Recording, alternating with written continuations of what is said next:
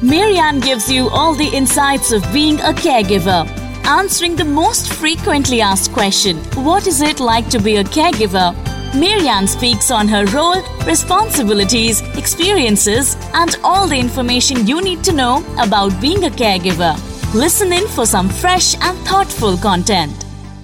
Yeah.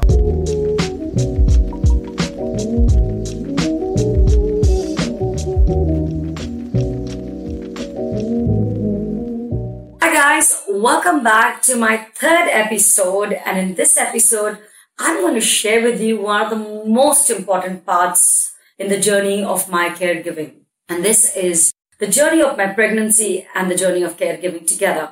Well, to sum up me as a caregiver, and my basic rule that I always followed was I always tried to live life as normal as possible, and of course I always celebrated life any moment that I was given the opportunity to. Well, that being said, it was time to consciously put that rule into practice. Well, going back, when Sumir and myself got married, we did decide to have 2 children at least, and with the age gap of about 4 years maximum. And Rehan was now 3 years old, and it was time for us to get our next baby and to start the discussion. Well, in between the whole process of 4 years of dialysis, by now, the question was it the right time to have a baby?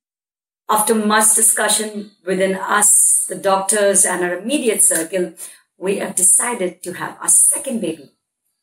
And the one thing that we were quite sure, and we had this very strong intuition, was when I fall pregnant, we knew that somehow would be the time for Sumit to have his transplant. And in case that happens, so we discussed how we're going to be dealing with it. It all seemed really easy at the first while we discussed with it, and we decided to go ahead with the pregnancy. But however, first 5 months of my pregnancy had gone by, and all of a sudden one night around 2 a.m. in the morning, we had this call from the hospital. Most of you would have experienced this moment if you had a cadaver donor. And the call was giving us information how there was an organ available and we could come to the hospital for our transplant surgery. So like any of you guys, we packed our bags. We were quite excited. We were quite overwhelmed, and we reached the hospital. On reaching the hospital, we ran a couple of tests to see the compatibility between Sumir and the organ that was available. And one of the most unforgettable moments in this episode would be that night of 8 hours in the hospital. There were so many things running in our mind. And to mention a few, we were scared. We were scared of the new life. We were scared of the new baby coming in. We were overwhelmed of what life had in store for us. We were confused. We were concerned, since we have an older child, how we're going to be managing everything together. And I think most importantly, we were really tired. We were extremely tired. I was 5 months in my pregnancy. I have not slept through the night. Sumit had finished dialysis, and then he joined us in the hospital as we got the call for the transplant. So at this point of time, he's not eaten. He was asked not to eat in case the surgery takes place. So it was extremely difficult going through that night. And Sumit was feeling really bad for me, and I was feeling really bad for him. And it was a lot of mixed emotions that was actually happening at that point of time. We didn't speak much, but it was around 9:30, 10 in the morning that the doctor had told us that the organ was compatible and it was time to go ahead with our transplant. Well, it was a sign of relief, and Sumit was ready, and we sent him for his transplant. And yes, he came back. He recovered well from his transplant, and we got him back home right about 7 days after the transplant. So we were 1 week through our transplant, and Sumit would be discharged from the hospital any day. But it was time for me to go for my routine checkups to the hospital. So I had gone to visit my doctor, and my doctor had done my insulin test. And for some reason, my results were not normal. So my doctor inquired about my diet, on my recent activities, and very casually, I did mention to her about Sumi's transplant. So she just mentioned to me, oh, it's just probably some kind of stress. So we'll do the test again after 2 days. And I very clearly remembered my instant reaction when she mentioned to me stress, because I never felt stressed during this time of my life. And I have to make you understand something that I experienced during this part of my journey. And exactly at this period of my life, I had this strength. It's very difficult for me to explain to you what the strength felt like. But it was a combination of Iron Man, Superman, Hulk, and Hercules together. I could just deal with anything in my life. And I always thought the strength was the divine energy that I had because I was carrying a baby. And so I couldn't agree with my doctor that I could be going through stress. So my doctor said, okay, we will do a couple of tests and we'll figure it out. So we had a deal. And 2 days later, it was time to discharge Sumit from the hospital. And we were so happy to have him back home and to start functioning as a family together again. But once Sumit came home, things were not as the way we thought it was. His parameters were not normal.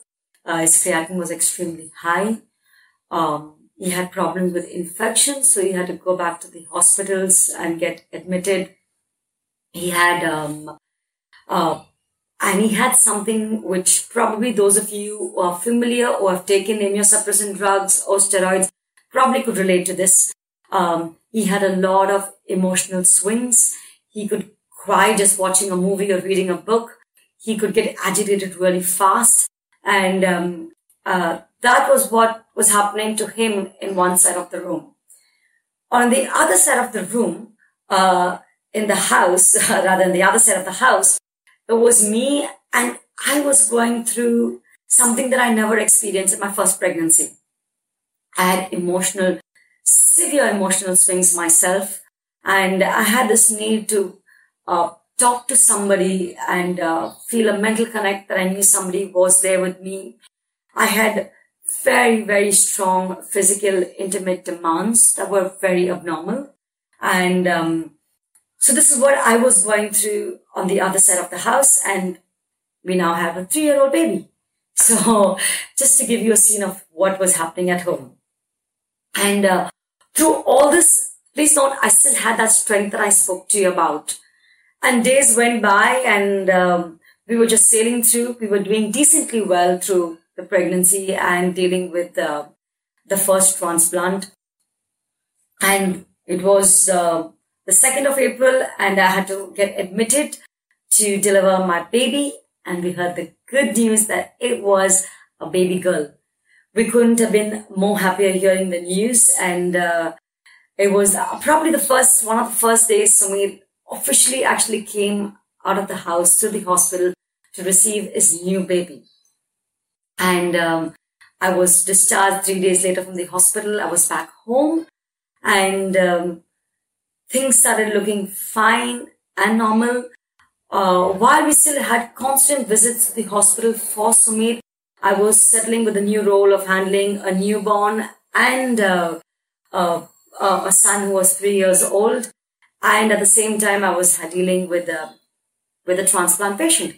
So these were the 3 things that I was swapping around with. But once my daughter turned a few months, I say about 3 months, things began to change. Something started happening that I was not aware of. And I knew there was something abnormal happening in my head. I would frequently go quiet. I would frequently get angry. I would snap. My emotions were completely displaced, and I thought I was going through post-pregnancy depression.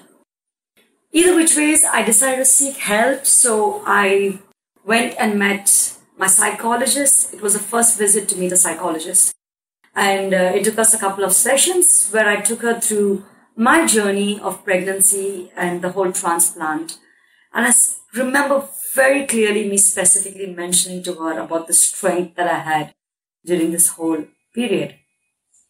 And after a few sessions, she told me, Marianne, I need to tell you that you've been functioning on an auto mode. Well, dear friends, this is the message I want to pass to you through this video. So this term auto mode was very new to me.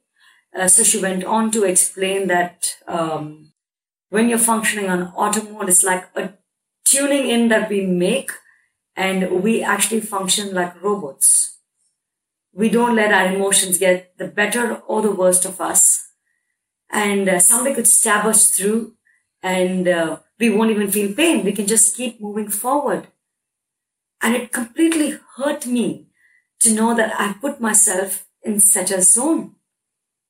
And I really want to request all you guys who are caregivers, either taking care of a sick one or an older person or a child, that it's okay to say, I cannot hold the fort anymore.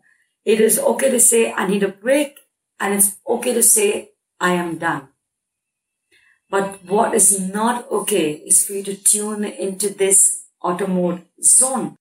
And what is not okay is for you to land up with mental illness or depression. Because as I shared this part of my journey with a number of caregivers, I realized that most caregivers are not even aware that we could get into mental illness. We are so used to loving and caring for another person that I think we just forget to love and care for ourselves. So that being said, this is the message that I want to request you guys to take away, and please imply it in your life, even if you're not a caregiver. It's an important lesson I've learned in my life. And I'm so grateful to my little baby who came into my life at that point of time and actually made me learn the lesson at this part of my journey. Well, if you have any interesting journeys like this along with your caregiving, especially if it is pregnancy, I would love to hear your story and learn from it as well. And that brings me to the end of my third episode. And this is me signing off, wishing you all a good day and God bless you all.